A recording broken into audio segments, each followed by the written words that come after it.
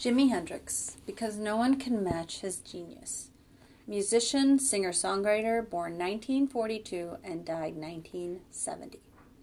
For decades, a belief has taken hold among guitarists to prove your ability you must pay homage to Jimi Hendrix. He was hailed by the Rock and Roll Hall of Fame as the most gifted instrumentalist of all time.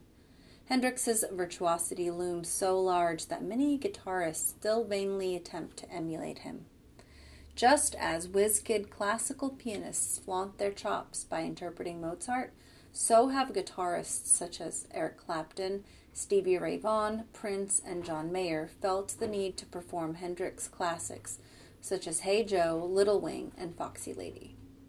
That's why Rock's magazine of record, Rolling Stone, named Hendrix the greatest guitar player ever.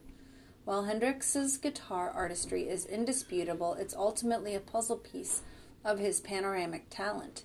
He was also a composer of accessibly complex songs and a poet-caliber lyricist.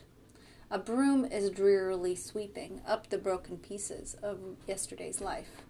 The rock legend has posthumously earned multiple Hall of Fame Grammy Awards, including the Recording Academy's prestigious Lifetime Achievement Award. But just what makes Hendrix rock's greatest expressionist? His live performances were at times distractingly sloppy, his guitar tone ear-piercing. Curiously, it's these stylistic and eccentricities that make him singular. For Hendrix, music wasn't about note-perfect performance, but rather a constant search for truth. If that meant playing long, solo-intensive songs illustrating the savageness of war, then so be it. By the time of his death in 1970, Hendrix had so thoroughly changed musical perceptions that even jazz legends such as Miles Davis and Gil Evans were taking cues from him. He leaped effortlessly from metallic fury to gossamer balladry and jazzy excursions.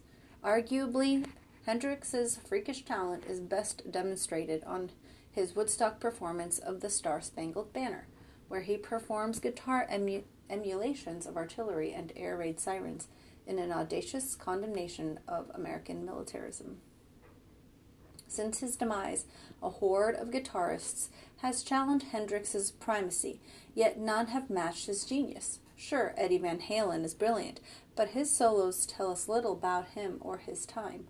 By contrast, a Hendrix masterwork, like If 6 Was 9, allows us to glimpse into the mind of a nonconformist and his anti-establishment generation.